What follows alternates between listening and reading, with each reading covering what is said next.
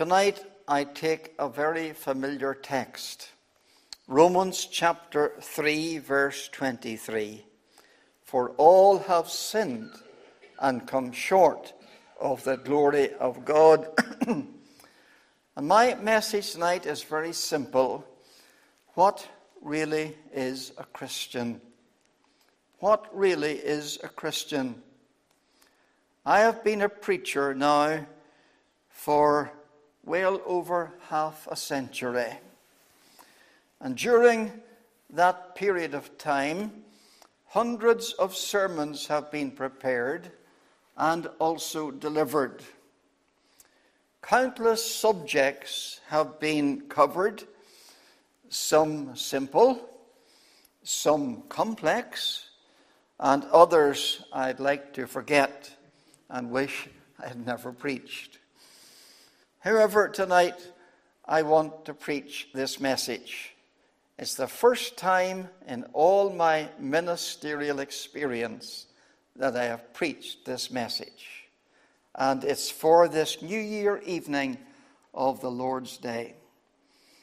Some of my messages in the past have been theological, some have been practical, some have been evangelical, and some have dealt with the second coming of Christ. There is a tendency sometimes to think every listener understands the terms or cliches used.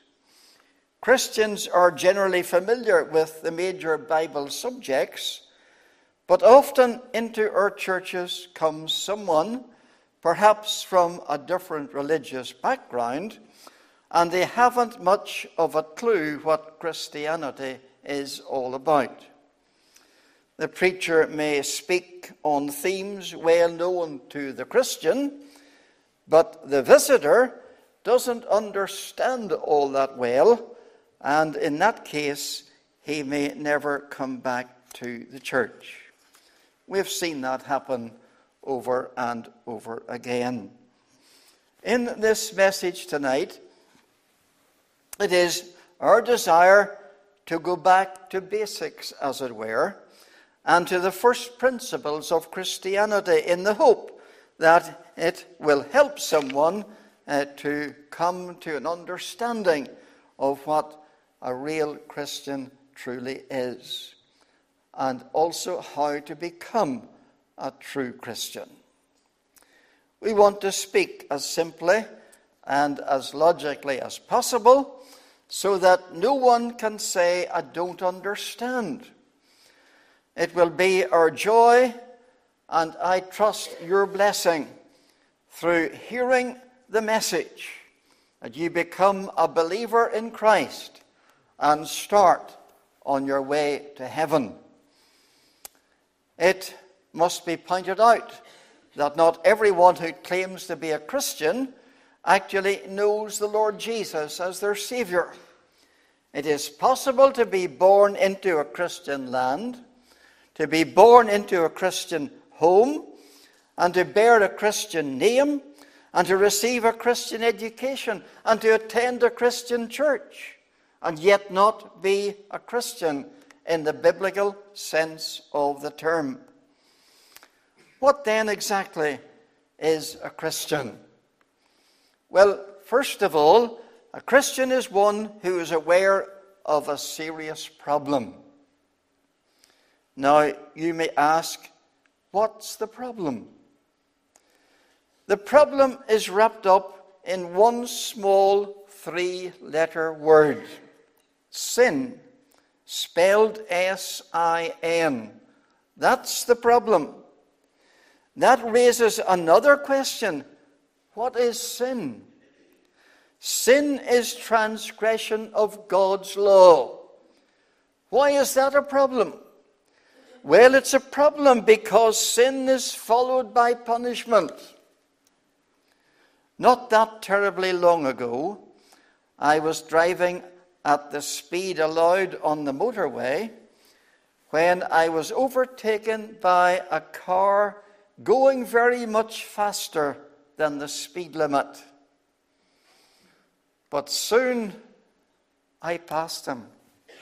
Now you're saying you broke the speed limit. I didn't. I didn't because he was pulled in by the police. And he was at the side and they were questioning him. He broke the law.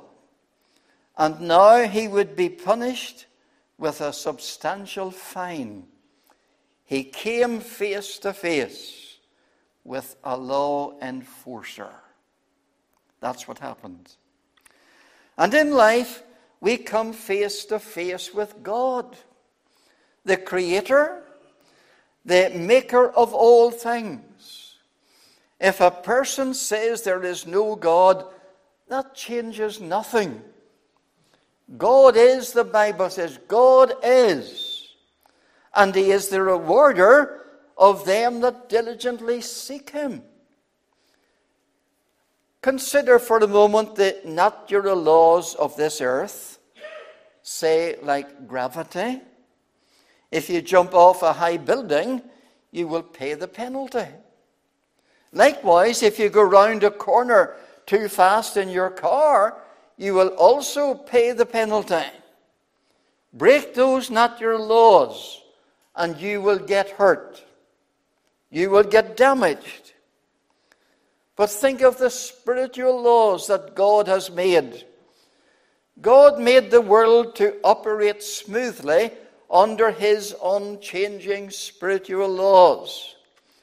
If everyone in the world would obey that law, this would be a wonderful place to live in.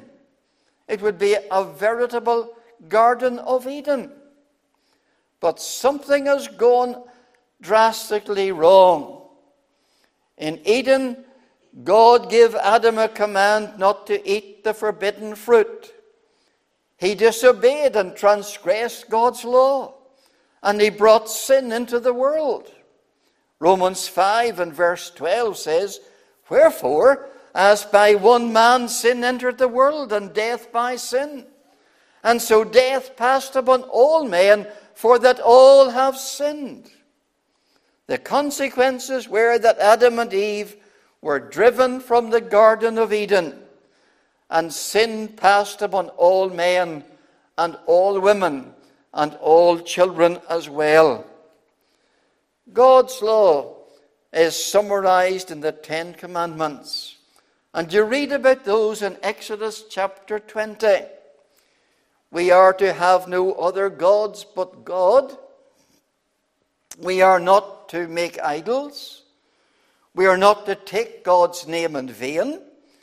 We are not to break the Sabbath day, but to keep it holy. We are to honor our parents. We are not to kill. We are not to commit adultery. We're not to steal, to lie, or to covet. All of us have broken at least some of these commandments. If we break even one, we have broken the whole law of God. In James chapter 2 and verse 10, we are told that whosoever shall keep the whole law and yet offend in one point, he is guilty of all. We are told in Romans 3 and verse 23, our text, that all have sinned and come short of the glory of God. And hence, all of us, without exception, have sinned against the Lord. Someone may ask, why is that so great a problem? Why is that so great a difficulty? The answer is simple but devastating. Because it will keep you out of heaven. That's the reason. That's the problem. Friend, it'll keep you out of heaven. Don't let sin keep you out of heaven. We're told in Revelation chapter 21 and the verse 27, there shall in no wise enter into it, that is heaven, anything that defileth. Would you let into your house a friend who suffered from a highly contagious and deadly disease? I don't think you would. Otherwise, you and your family would be infected and may even possibly die as a result. Heaven is God's dwelling place, and it is an absolutely pure place, holy. To permit sinners uncleansed to enter heaven would be to defile God's holy dwelling place. But if your friend, whom I mentioned just a moment ago, your friend was healed, you would be happy to welcome him into your home. And likewise, for the sinner to enter heaven, his iniquitous disease must be cleansed and healed. And the only person who can bring cleansing and healing to the sin-sick soul is the Lord Jesus Christ, who by his atoning death on Calvary's cross paid the penalty for our sin, and by his blood shedding there's power to cleanse us from all iniquity. Now, if you cannot get into heaven because of your sin, where are you going to go? There are only two places mentioned in the Bible: heaven and hell.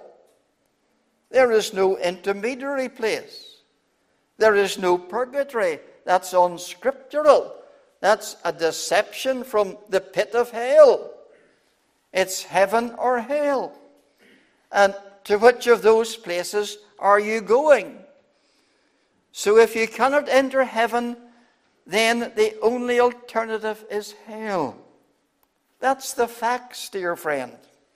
These are the truths of Scripture. This is the message that needs to be made plain before your eyes and in your hearing. This brings you to another fact. Sin must be punished.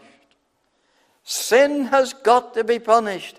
If your sinful defilement keeps you out of heaven, it will put you into that awful place of eternal damnation and punishment called hell.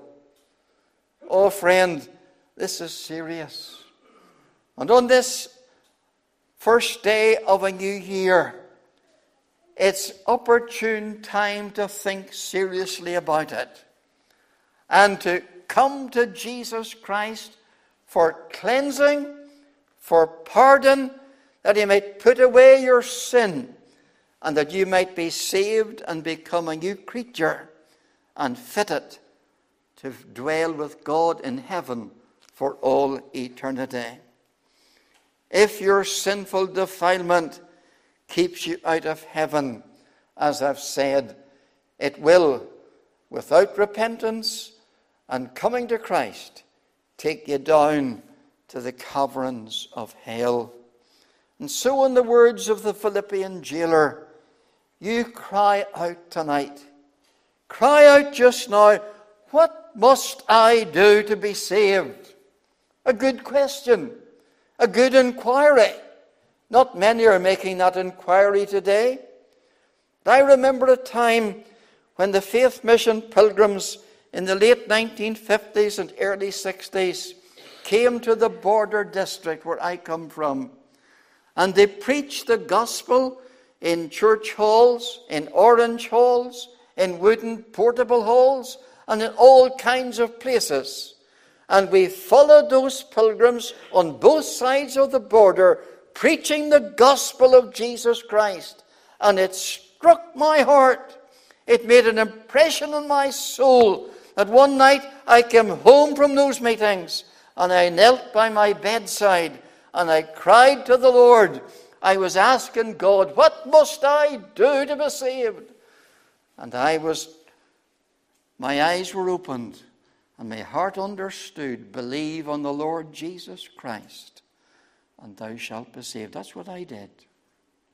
And I was saved. I was 14 at the time. And God saved me and came into my life and made me his child. Oh, tell me, have you been to Jesus? Are you washed in the blood of the Lamb? Are you cleansed from your sin? Are you ready for heaven? And will you dwell with God in eternity? Or will you be in hell in eternity? Thankfully, there is good news for you and for everyone tonight. Think of the great gospel promise. And we made reference to this morning at the communion table. Think of this great gospel promise. For God so loved the world that he gave his only begotten Son, that whosoever believeth in him should not perish, but have everlasting life. Our God is a Trinitarian God, dwelling eternally in three persons: God the Father, Jesus Christ the Son, and the Holy Spirit the Comforter. There are Unitarians in the country tonight who don't believe that, and others of various cults who don't believe that great truth. Those who say the Trinity is not mentioned in the Bible only leave us to believe that they are not very familiar with the Word of God, not very familiar with the Scriptures. I'll just mention one verse alone which can dispose all of that argument. And it is found in Isaiah chapter 48 and the verse 16. You may want to note that verse. And it says this: I have not spoken in secret from the beginning. From the time that it was, there am I. And now the Lord God and his Spirit hath sent me. Now let me explain. There is the speaker in this text, who is our Redeemer, the Lord Jesus Christ. He's the speaker in that text. He says, I have not spoken in secret from the beginning, from the time that it was, there am I. And then there is this, the second person mentioned in the text, the Lord God, who is the Father. God the Father and God the Son. And then thirdly, there is his Spirit. That is the Holy Ghost, the Holy Spirit. God the Father, God the Son, and God the Holy Spirit. God the Father had every right to be angry with our sin, but he so loved the world. God is not some imperious and impersonal deity, but he's a loving Heavenly Father. He is not some form of divine tyrant, but a God who is the very epitome of love. We were thinking about that this morning. God is love. That's his nature, and that is part of his name. And that God gave, he gave a loving gift to this world. And what was that loving gift? His Son, Jesus Christ. The Lord Jesus Christ. Of him he said, this is my beloved Son, in whom I am well pleased. Hear ye him. Oh, listen to Christ. Listen to him. Listen to the Lord Jesus Christ. He came not to call the righteous, but sinners. You, dear friend, he came to call you to himself. And he says, whosoever shall call upon the name of the Lord shall be saved. What a wide term is to be found here. It is the word whosoever. Everyone is included. The rich and the poor, the weak and the strong, the sickly and the healthy, the young and the old, the sovereign and the subject, the male and the female. Whosoever means you. You're called tonight. Oh, what a promise is here. Shall not perish. That's what it says. Shall not perish. If you're saved tonight, you'll never perish. You'll never be in hell. You'll never be cast away. But you'll be taken in and you'll be glorified forevermore and you'll be with Christ. Oh, what a salvation is offered to sinners. What a reward is given to undeserving men and women like ourselves. A promise shall not perish. Does that not answer the problem of sin? Of course it does. Hell is ruled out, and now heaven is opened. It's opened. We mentioned earlier that sin must be punished, and it is. But our sin is transferred to Christ. And He, on the cross of Calvary, suffered the punishment we should have taken. He has taken our place. He has died for us. We should have been crucified for our own sin. But Jesus took all my punishment on my behalf on the cross of Calvary and died for me. Oh, what a Saviour that He died for me. All my transgressions laid on Him. Oh, what a Saviour that His blood cleanses me from all sin. How God deals with our sin has both negative and positive aspects to it. It is negative in the sense that God removes our sin from us. Think of your life as a financial ledger. If you're familiar with finance, if you're familiar with figures, on one page are the credits, and on the other page are the debts. In our case, we can say with the children's chorus, I don't know if you've ever learned this chorus or not, but it says, my sins rose as high as a mountain. So the debit side is full to overflowing with the sins we have committed. Jesus, by His sacrificial death on the cross, obliterates, takes away my sin. We can sing then, gone, gone, gone. Yes, my sins are gone. And with John Newton, we can sing in that great hymn, Amazing Grace, how sweet the sound, that saved a wretch like me. I once was lost, but now am found, was blind, but now I see. Oh, what grace, what love God had for sinners, and what grace has brought it down to man. If you had debts tonight totaling £100,000, maybe I'm being a bit high, but had absolutely no money on the credit side, you'd be in a serious financial state, wouldn't you be? As sinners, we owe an immense debt to God, but we have nothing at all whereby we can pay God that debt. You think you can build up a credit of good works and obliterate your debts? Well, friend, think again, because that cannot happen. God tells us clearly in Isaiah 64 and verse 6 that all our righteousnesses are as filthy rags in God's sight.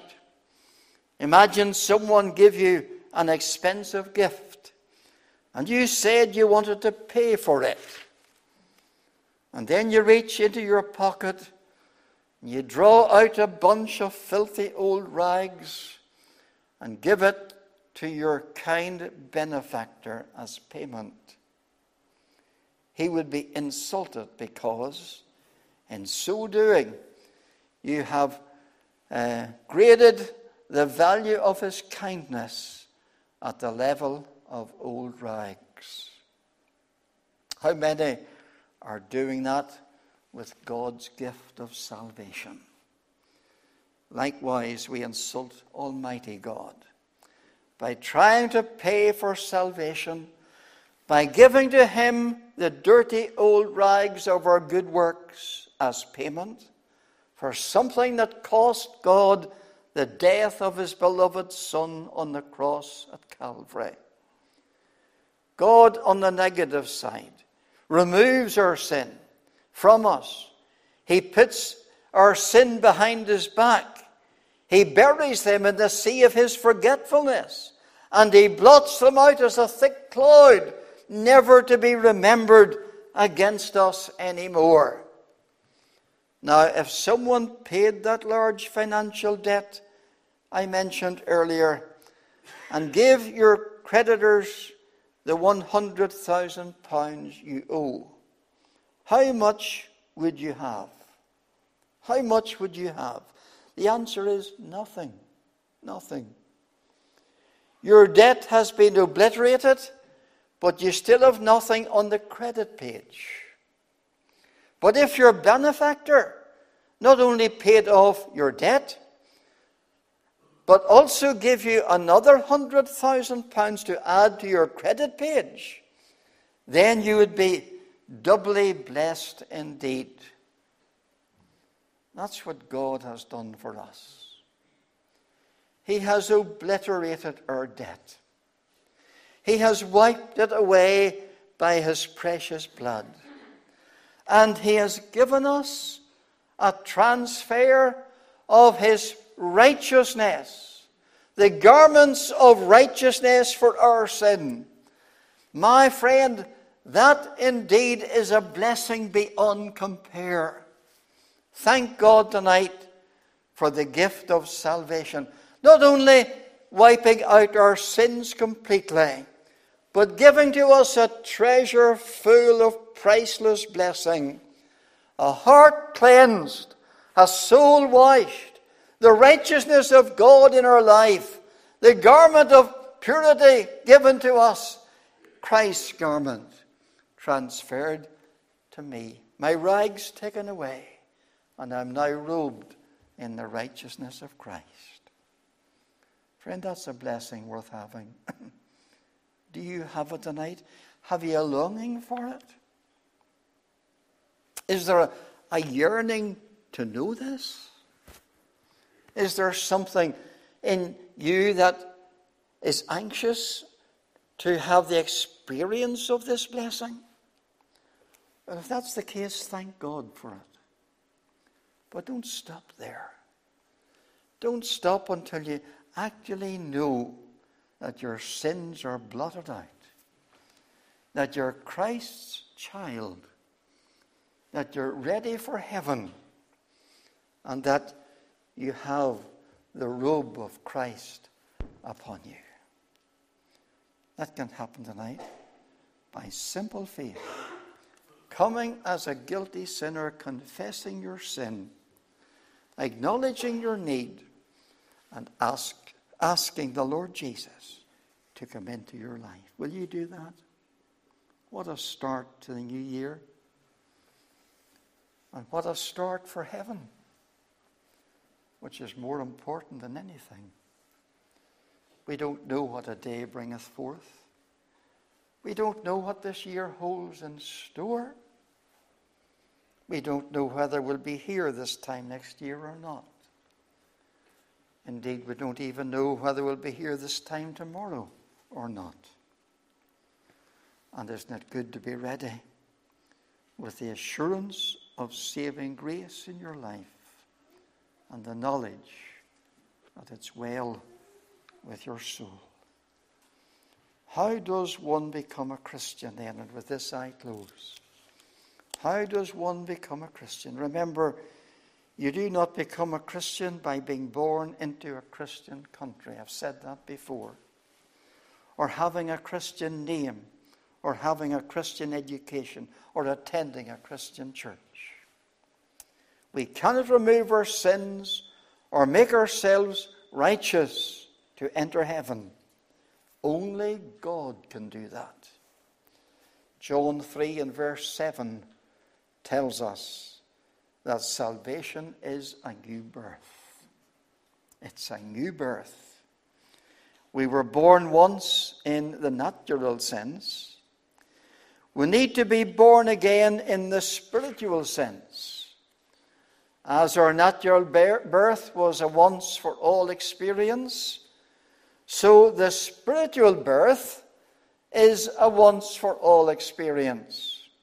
It is a transformation of the whole person, transformed into the likeness of God's dear Son, brought out of the kingdom of darkness into the kingdom of light, brought out of the powers and clutches of the devil into the arms of Jesus Christ. What a transformation! Oh, dear friend, let that transformation happen this evening. In practical terms, how does one become a Christian? In answer to that question, the famous evangelist, Dr. R.A. Torrey, said, there are two things you need to know, and there is one thing you need to do. And I'm going to tell you those two things and that one thing. First of all, you need to know and admit that you have sinned against God and His law. Second, you need to know also that there is someone who can save, and the only one is Christ. And something you need to do, friend, you need to call upon the name of Christ. You need to call upon Him and tell the great physician you are diseased by sin and desperately in need of His help. That's the case. Will He save you then? Yes, He will. Listen to Romans 10, verse 13. Whosoever shall call on the name of the Lord shall be saved. There is absolutely no doubt about it. Only trust Him. Only trust Him. Only trust Him now. He will save you. He will save you. He will save you now. That was the hymn which was sung at the close of a gospel mission in Lurgan Early Hall, just beside our home. Way back in 1955, when Mr. Edmund Sanford was the preacher and evangelist. And during the singing of this hymn, my mother, with tears in her eyes, came to know the Lord and was gloriously converted. And she was the first in her home to be saved. And she told us about what had happened. And then one by one, over a period of time, we all came to know Christ as our Savior. My friend, it makes a difference. Oh, what a change in my life has been wrought since Jesus came into my heart. Oh dear, if you're not a Christian, if you're not saved, I urge you to call upon Him now. I urge you to come now. Come to Christ. He says, come unto me, all ye that labor and are heavy laden, and I will give you rest.